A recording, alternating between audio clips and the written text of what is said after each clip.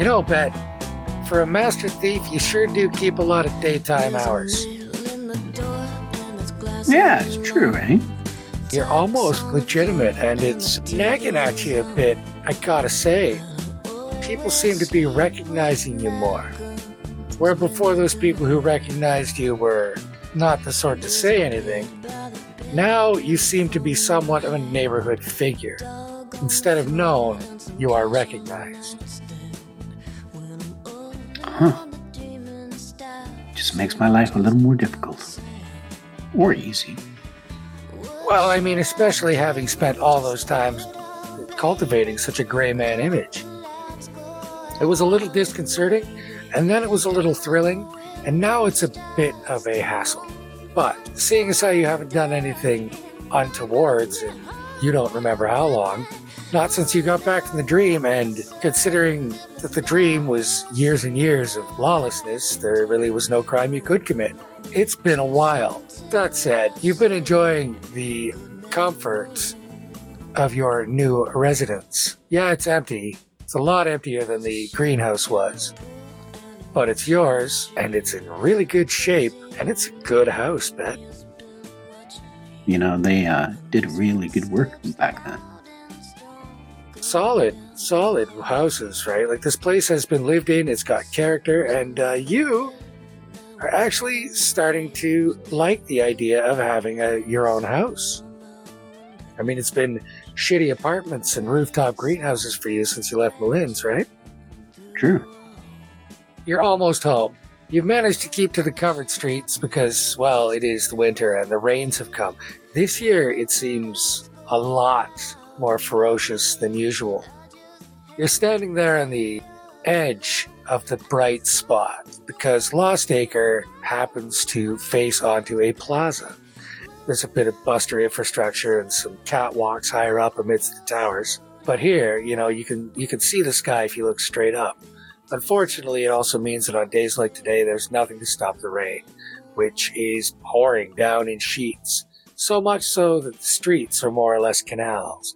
It's a good idea to stick onto the boardwalks. You got to Bagelman's. The bagels are still warm in their paper bag, but got 50 yards to traverse, and you're probably going to get soaked. Well, unless you can figure out how not to. That won't do. We'll have to move a little quickly, I think. Yeah, I'm going to do the thing. Very good.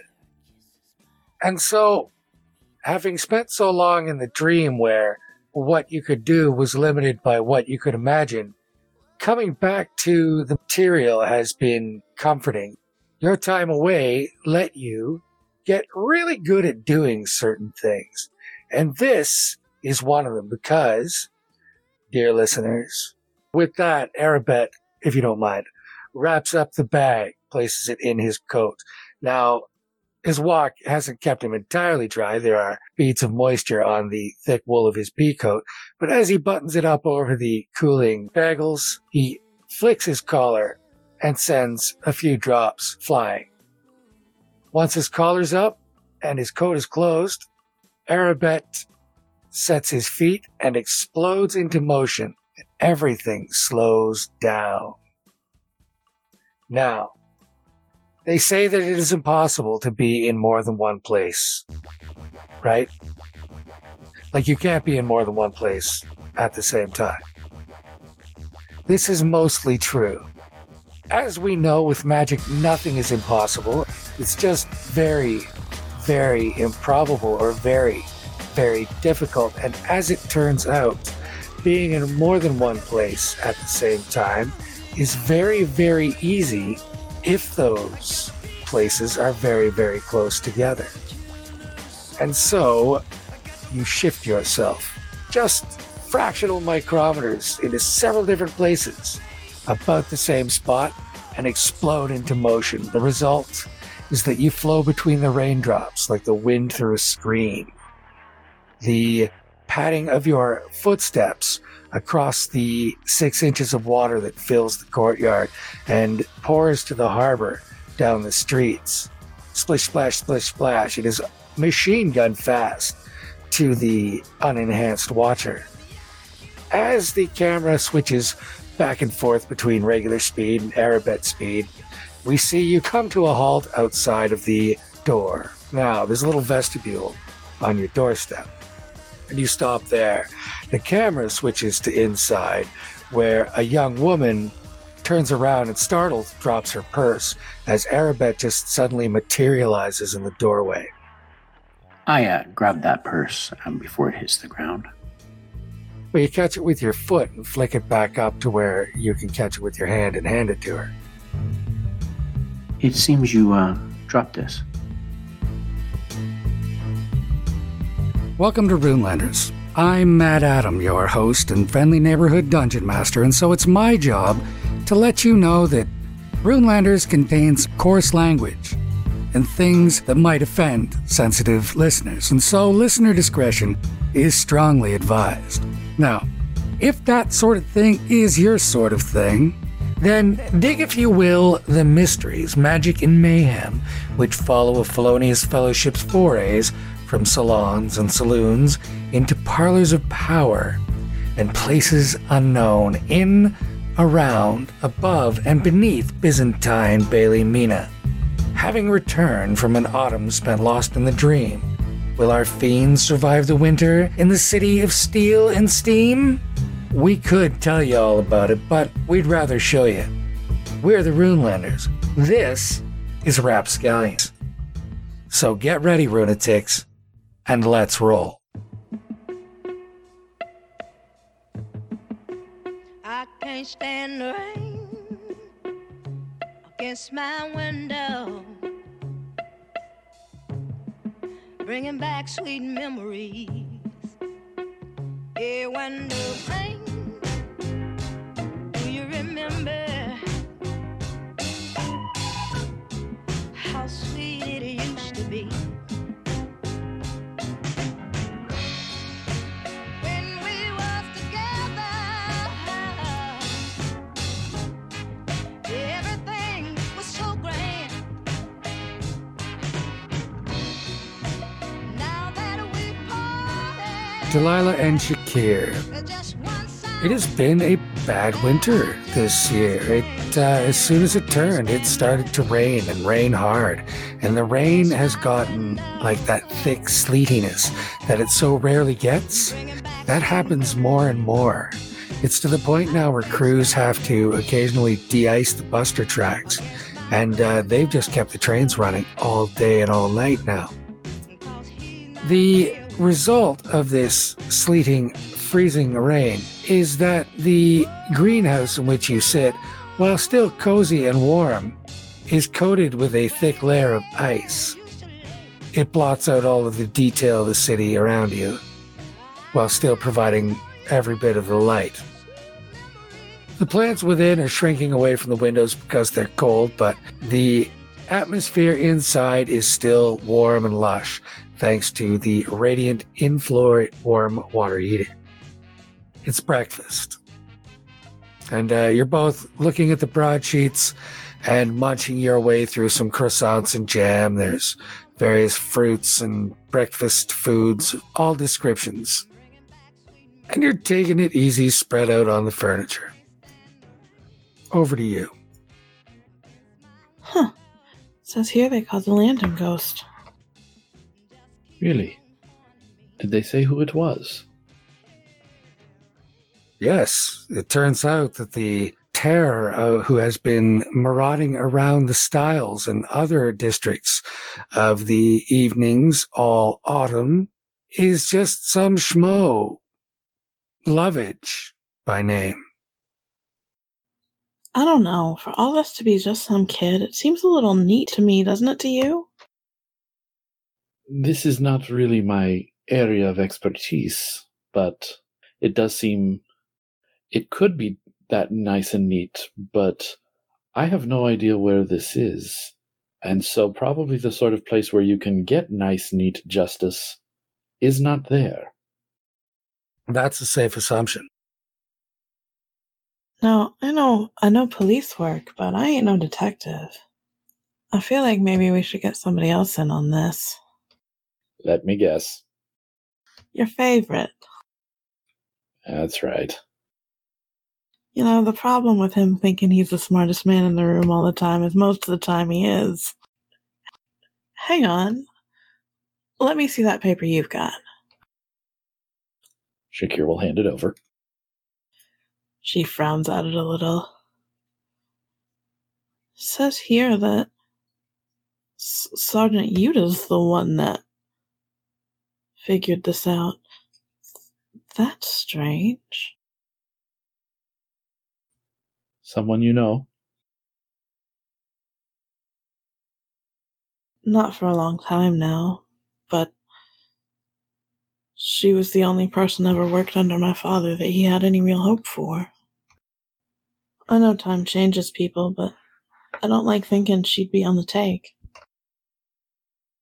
Well, that is immensely reassuring. It still doesn't smell like Bailey Mina. However, if you were going to get a straight answer, you could probably get one from her, Delilah. That's a good point.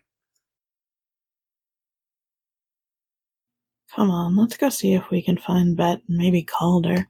Stick our noses into stuff. Calder's got a good long nose.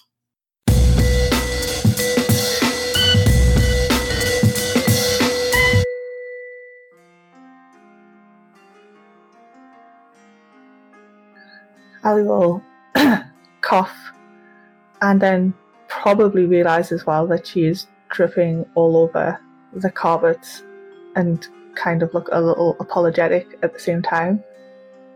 Oh, don't worry about it.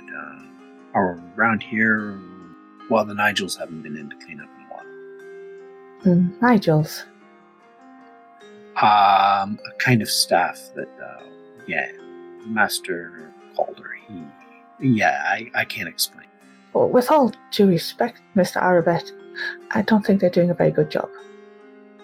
Anyway, I digress. You wish to speak with me?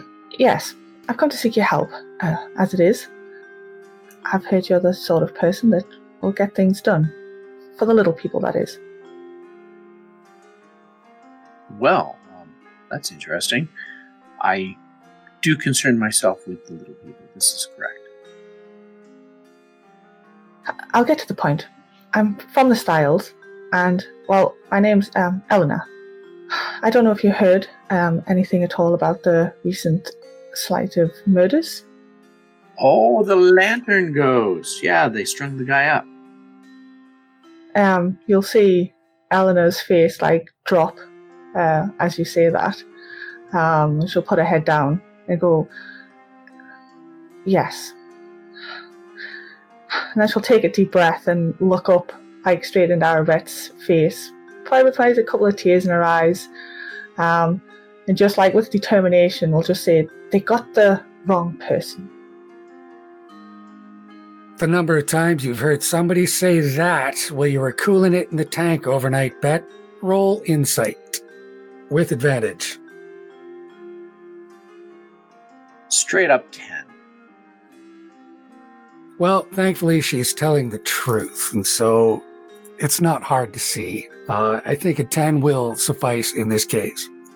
Yeah, she's being legit. She is telling you the truth. There's nothing dissembling about her posture. There are none of the tics which tell you that she's lying. So either she's from the Herald's Guild and she's very, very good, or she's a tea mistress and she's very, very good, or she's telling you the truth. Why do you say they got the wrong guy? It wouldn't have surprised me if they get the wrong guy all the time. From what I understand, the circumstances were pretty straightforward for them to decide that the person should pay the ultimate price. Too straightforward, if you ask me. But the reason I say they got the wrong man was because the person they killed was my brother. No. Well, my condolences. It's not your condolences that I came here for, Mr. Arabet, but help in clearing his name and catching the real killer. I see. Please, sit down. Have a bagel. Some coffee is coming in a second. I will be right back with it in the paper.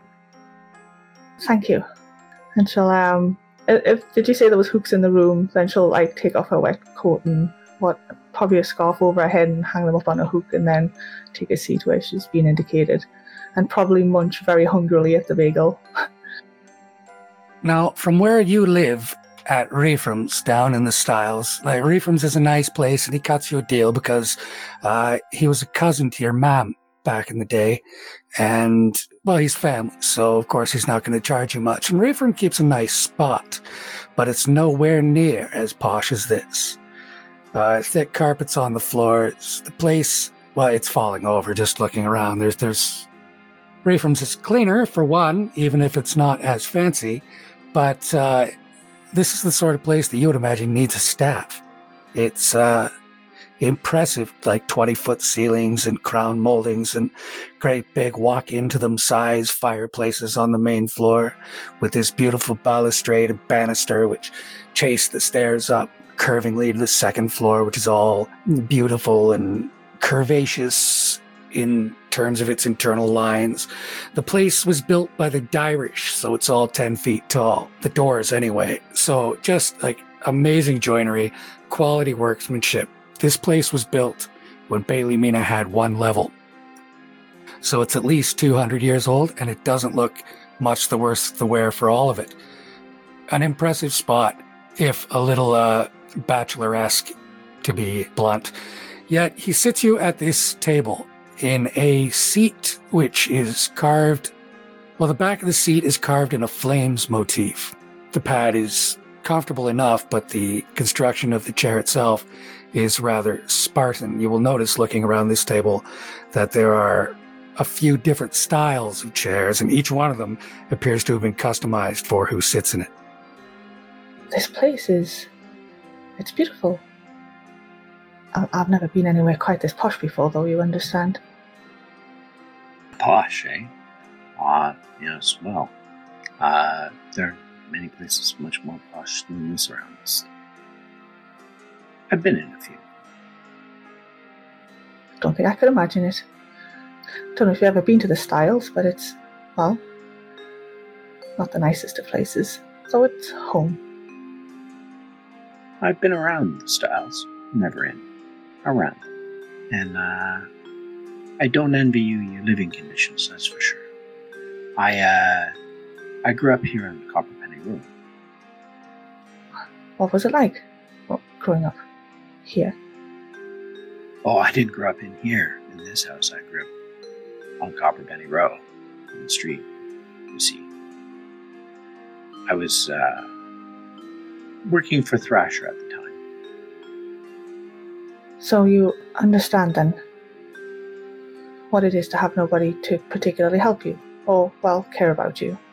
Which brings me to my other point that I mentioned earlier of too fast. Nobody cares that much about the Styles for things to, well, go that fast. I'm just looking at the paper here, and they certainly decided overnight on who on the exact circumstances, and the trial seems to have been, well, a travesty. But that's not unusual for Ballymena. I digress, though. I really mean to say, yes, I can look into this if you wish. You understand, though, that if the authorities are covering this up, it won't be safe for you to return to the Styles for quite some time. Yes, I thought about that. To be honest with you, with my brother gone, I have no real need or desire to go back. Tell me about your brother. She smiles. He was a good man. Truly, he was. He wouldn't hurt a soul. He worked hard. We both did. And, well, he looked after me and I looked after him. He needed it. After Mom and Dad died, well, I was the only one around to take care of him. Wasn't really, clever enough to look after himself. She'll put her head down again and just kind of stare at a laugh. So he's not the criminal mastermind? Oh, goodness, no. What was his job, may I ask? He worked the boats, whichever ones he could, as a labourer. Well, there would be quite a bit of business for that down in the Styles, especially if you're willing to get a little mucky. And he would take on any job that he could. He was a good worker. He made a little bit of a name of himself for it, as you can in those parts. True enough. He was always the first off the hiring dock when he'd show up in the morning. He was dependable and everybody knew it. Just nobody would ever take him on full time. Nobody could afford it. And Arabette, there's another thing that you notice. When you say, if you don't mind getting a little mucky, there is a flash on her features, like, and how would you know? But it's only for a second.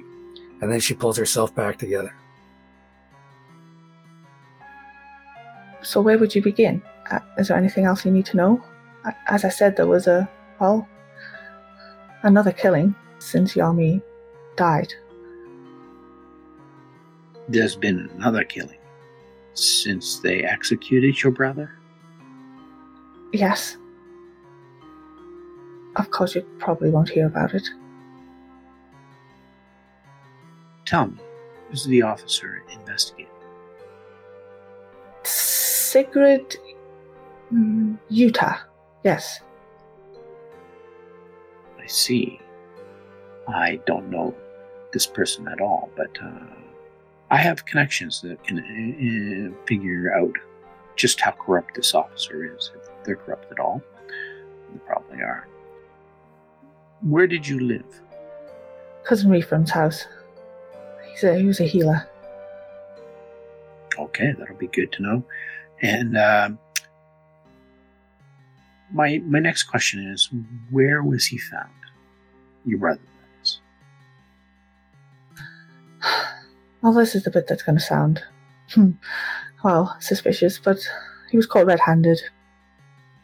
There, with the lantern, the knife, covered in blood, the body, everything that was needed. He says he had no idea how he got there.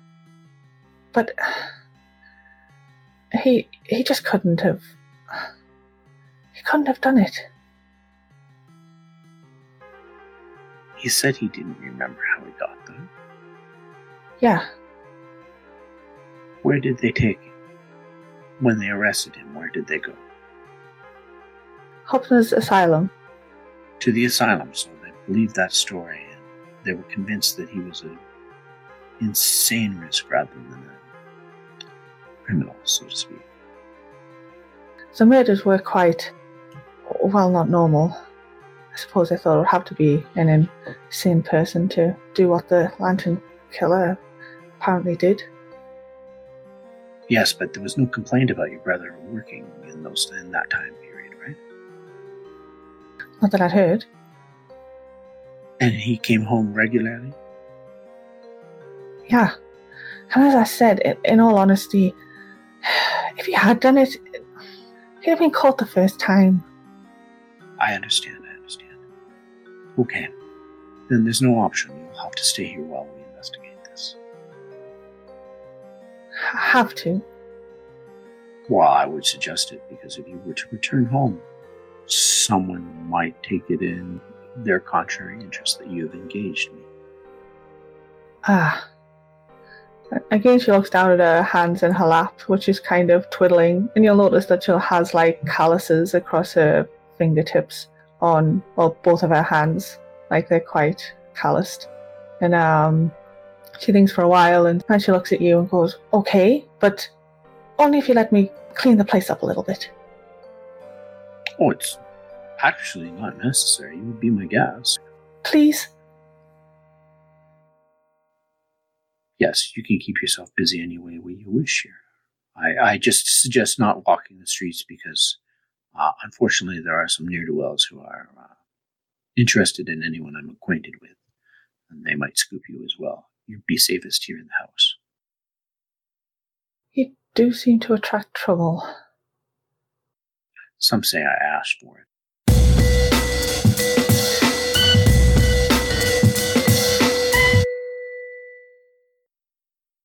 At 1500, Master, you're expected at the warehouse, as there will be a whole shipment of new acquisitions in. Nigel and Nigel have made the West Docks available for you and blacked out the windows so that you may have privacy to work comfortably. After that, you have second luncheon. A bunch of correspondences have come in the last few days, and I expect that I shall have them collated for you shortly after second luncheon, but maybe as late as first tea. Is that acceptable to you, Master? Indeed, it is most acceptable. Thank you, Nigel. Absolutely, sir. Well, that would be all. If you've no more need for your breakfast, we'll clear it away. Yes, I think that shall do nicely. I do have time to pop by the Lost Acre before the warehouse, yes? Absolutely, sir. In fact, you're expected for coffees with Mr. Arbet. Oh, quite presently, in fact.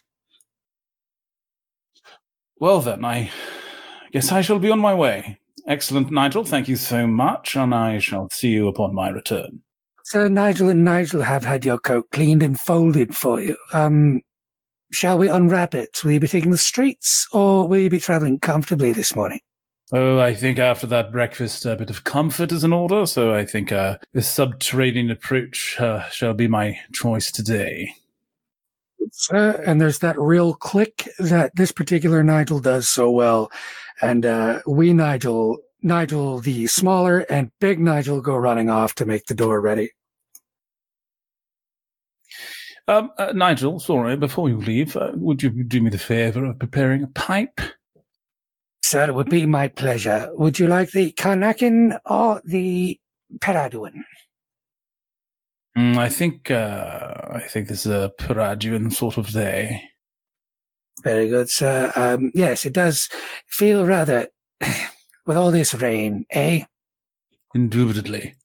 Out of nowhere, Nigel hands you your pipe, which is an accomplishment because this pipe fits your hand. Now, it fits your hand a little too well sometimes, as in last night over Benjuka with Burley and Took.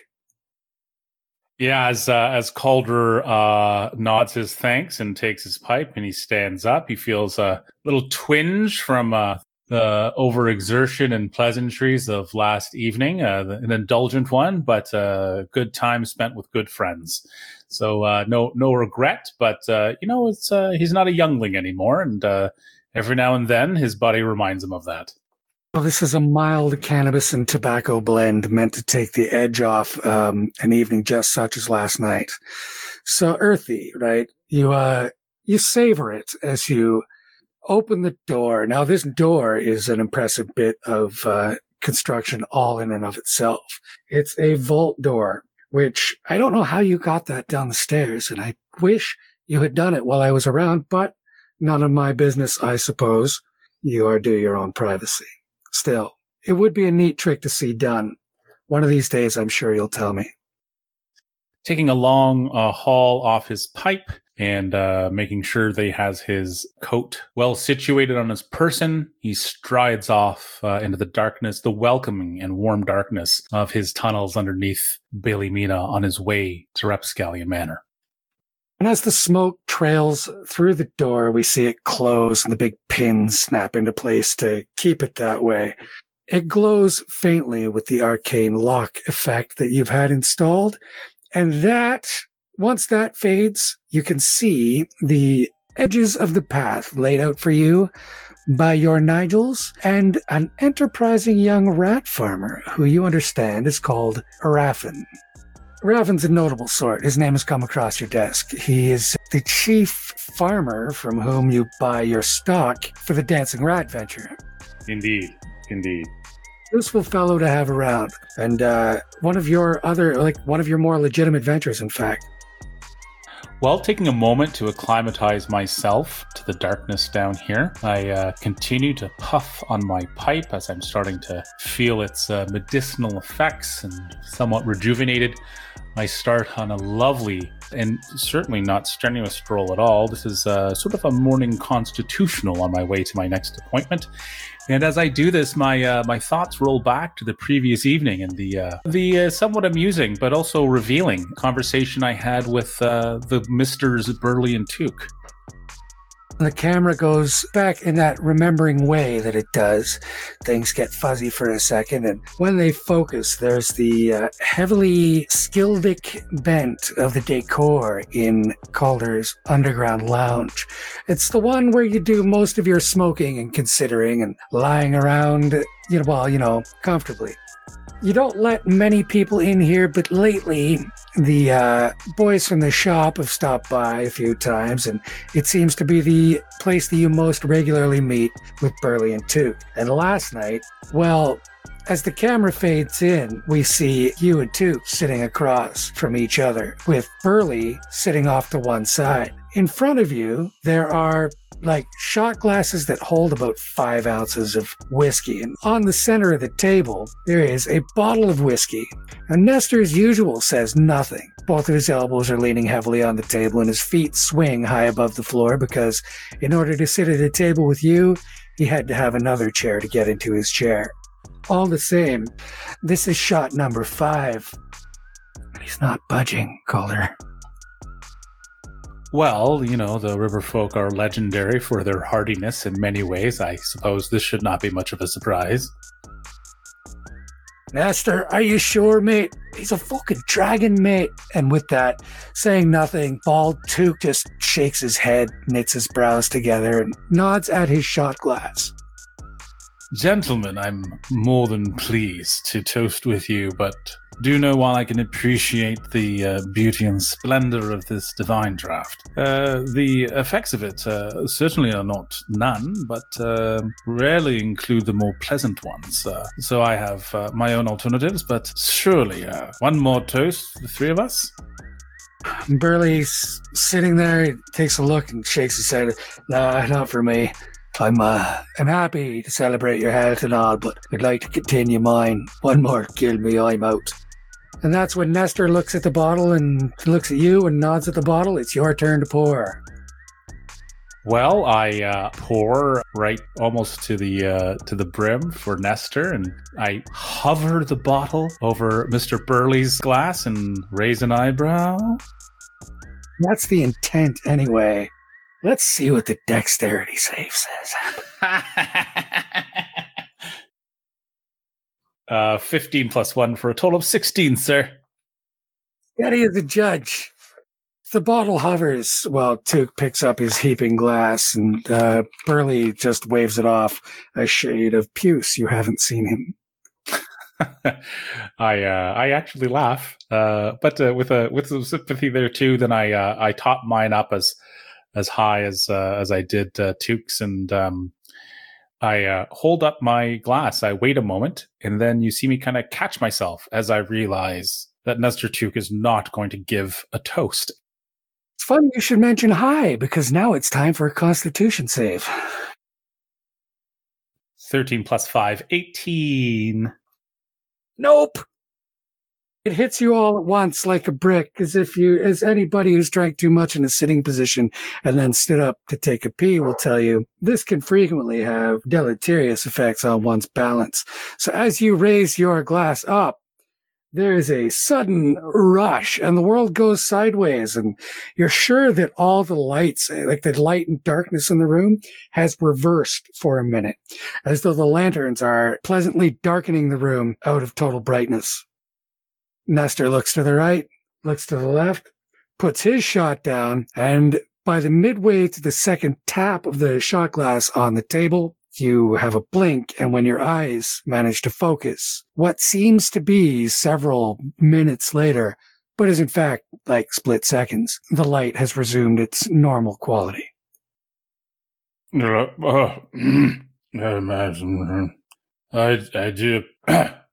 I do apologize. Whew. This is some truly remarkable spirits, and I bow to your great wisdom, Mr. Burley. Perhaps I, too, have extended myself beyond my abilities. all of this you say in your most fluid, this comes flowing out of you like the, apology and goodwill and all the sentiment behind it. Everything that you mean comes out, but neither Burley nor Took speaks Skildic. And so they just kind of watch you with their faces set in that way like you would in a stiff wind, because the sound that fills the room is a little pressing on them. They are just river folk after all. Saudara Kabarbaik. Quite. All right. Listen, are you about ready to go, Nestor? That's when Nestor Took, well, he lets you have it. He sandbags you, really. He tells you, what was it like? If you were any kind of philanthropist, you'd have started in the Styles instead of somewhere easy like Copperpenny Road. And that's where it all blew up. It was almost more surprising that we had our first fight like that. Yet, in the end, edging out by the narrowest of margins, the surprise that Nestor Took has a voice and knows how to use it with such vigor and aplomb had to be the greatest surprise of the night. It was mad too, right? Like, wow, you heard it. Indeed I did. And the most curious thing, as I continue to make my way through the tunnels, thoughtfully puffing on my pipe and rolling over the words that he said and undoubtedly ring true, I note not only that I should not be surprised that such a craftsman, such an artisan who makes such brilliant beers and spirits would have such passion, but even now, and maybe it was the whiskey, maybe it was the pipe, but I can remember his words, but I cannot remember his voice. But indeed, he was correct. And while I mounted or attempted to mount what turned out to be a feeble defense about, perhaps you should speak to the current inhabitants of the Lost Acre, I believe they would take umbrage with your sharp invectives, sir. In the end, he was, when you're right, you're right.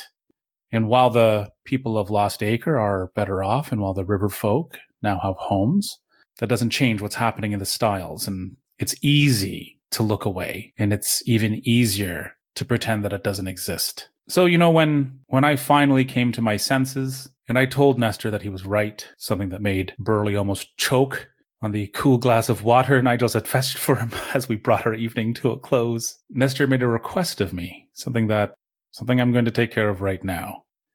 He told me of a tragic story of a young girl in desperate need from the Styles. Now, not only was Nestor right, but it occurs to me that while there are many things I may not be the best person to help with this problem. And as I arrive at the end of this particular path to another secret subterranean door that opens into the basement of Rapscallion's Manor, I think how lucky I am, how very lucky I am to know a man like Arabet, and that I know that he will be able to help. Unfortunately, Arabet hasn't installed a proper sized door for you to get dressed inside, but there has been an appropriate adaptation of the sidewalk here. There's a little alcove cut in anyway, and it's more than enough to get your tail away from the water so that when you put the coat on, there's room. All the same, it's a human-sized door. Whatever, it's his house, right? Well, it's a Dirish-sized door, but still it's a little tight.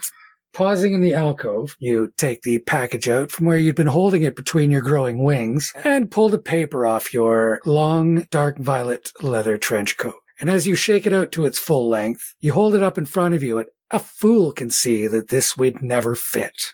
But still, you point the fingers of your left hand and start to put them into the sleeve. Now, it would be unsafe for us to watch this directly, and so I must, alas, turn the camera away, dear listeners, lest I damage your sight. With the bright blue light which now bathes the wall, and in which you can see the shadow of a great serpentine dragon morph into that of a tall, handsome half-elf.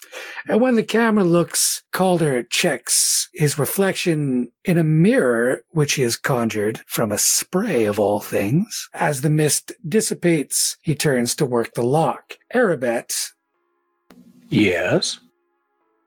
That coat makes a hell of a lot of noise downstairs. Ellie's just off to use the facilities. It might be good to catch him and let him know what's going on. Arabet will slide down the banister into the basement, which still holds the wrought iron cage originally designed as a rat trap, but which Calder now occasionally uses as a spare bedroom. The laboratory has been all set up here, including the large chair with all of the straps, reclining bits. Beyond that, there's a couple of shelves which are chock full of books and jars and containers of all sorts, scrolls. Behind those is a short hallway, to which there's a Dirish-sized door. Calder? You throw the door open, and there he is. Good morning. I believe it's time for coffee. Yeah, we already got into that. I have a guest here that you need to speak with. Calder is clearly crestfallen. Is there a coffee left? Oh yeah, there's coffee left. I just meant it's been made and been drunk. There is leftovers though, yes. Yeah, I didn't drink it all. Yeah, so upstairs. You ready? Yes, indeed. In fact, I have a matter to discuss with you as well. Oh, well, before this other matter, unless it's absolutely urgent, I've got this thing down in the styles that I've got to take care of. That's why I want you to talk to this person upstairs. Did you say the Styles? Yeah, you know the place? Not as well as I should, my friend. Not as well as I should. Hey, you don't want to know the place, man. It's really not a place to be visiting anyway. Not for your class of gent, anyway, that's for sure. I mean, it's a cesspool. I have recently been made aware that it is perhaps exactly the sort of place that my sort of person is perhaps needed, if not desired to attend. Anyways, onward. I need coffee, and I need to listen to how I can help you. Oh, it's not me. It's Eleanor Lovage.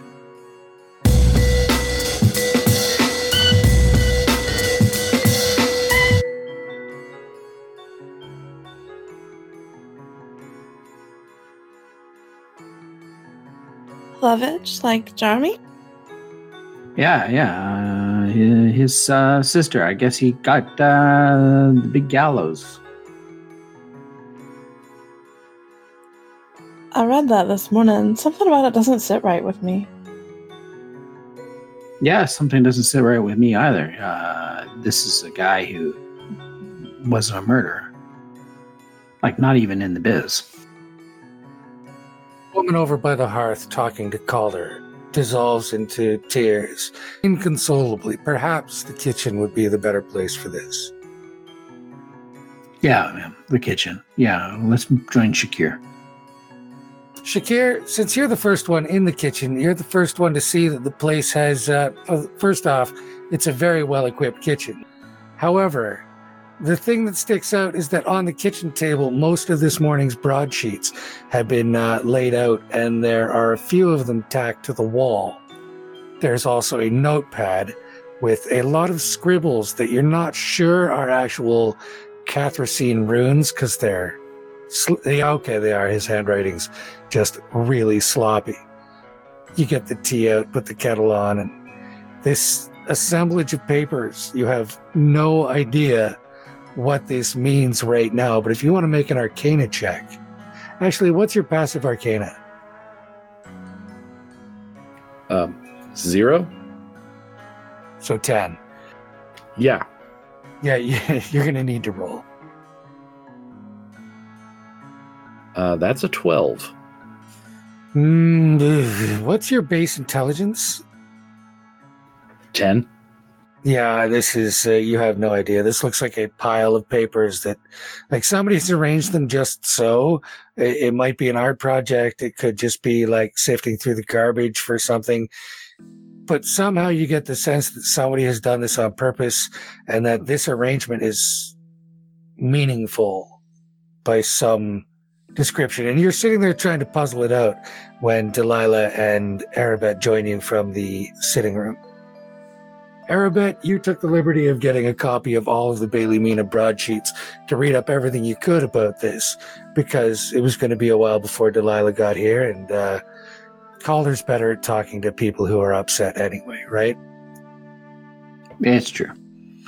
So what I gathered so far, if you notice on the wall there, is that there were 6 months of this ghost killer being active, and they hung the brother 2 days ago after a quick in and out trial. And this brother, he's a dock worker. He works in Flotsam. He lives in the neighborhood, and yet they've had all these murders, and they just picked him up a week ago. Good point, Bet. If he's that slow, how did it take him that long to catch him? If that's the case, and he is as slow as he claims to be, like he's no criminal mastermind by any stretch of the imagination. There's sensationalist articles right and left about this guy. Nobody claims that he's any sort of criminal mastermind, especially not his sister. So, if he is as represented, then why did the Lantern Ghost get away with it for 6 months? I mean, the way they found this guy, he took no precautions. Okay, like no precautions. The blood splatter itself all over him. I mean, he looks as guilty as sin for a murder. So they tried him for all the murders. Not that they can link him to any of the other ones. Like literally, this is a one and done shot, right? And to me, this guy, he seems as setup can be. Delilah. Yes? You are a perceptive sort, unless I miss my guess terribly. You would be correct. And so it is amongst this whole mishmash, this papers and broadsheets and lines drawn in red ink from paper to paper, highlights. You're looking at it, and it kind of looks like some kind of... So somebody's trying to make a pattern out of this. This is wicked smart. Way smarter than I ever thought he was, to be honest. I think this is maybe bigger than we thought. Oh, it's very interesting because you see, I think the setup is much higher up than this. You see what I'm saying? Like, they wanted a closed case, and they took the first suspect that fit the bill and used that to close it right away. Well, that's Bailey Mina top to bottom. You don't have to be a genius to figure that out. So it looks good in the broadsheets. Every broadsheet here is happy, and you know what? They got their brand of justice out of this, right? They took some poor schmuck who works on the docks in Flotsam. Like, he works in Flotsam. They hung him high 2 days ago. And the sisters asked you to clear his name? Essentially, yeah. I don't know what her game is, or if she's really the sister, or if we're just being set up on here to do somebody else's work. I don't know if the fix is in. But however this machination has got us here, and whoever this guy was, right, he's a dock worker, and I feel for him. He's our kind of people. Let me talk to the sister. I always had a better sense of people than you. Only one real stain on my record there. No, you have an excellent sense of people. Either way, though, I think it's probably time we pay Yuta a visit, too. See if she remembers her old teacher's niece. Is that going to be safe for you? Yes, it will be. And then Delilah does that thing where she just shifts her posture slightly and tilts her head, and she looks like somebody else entirely. I think I'll manage.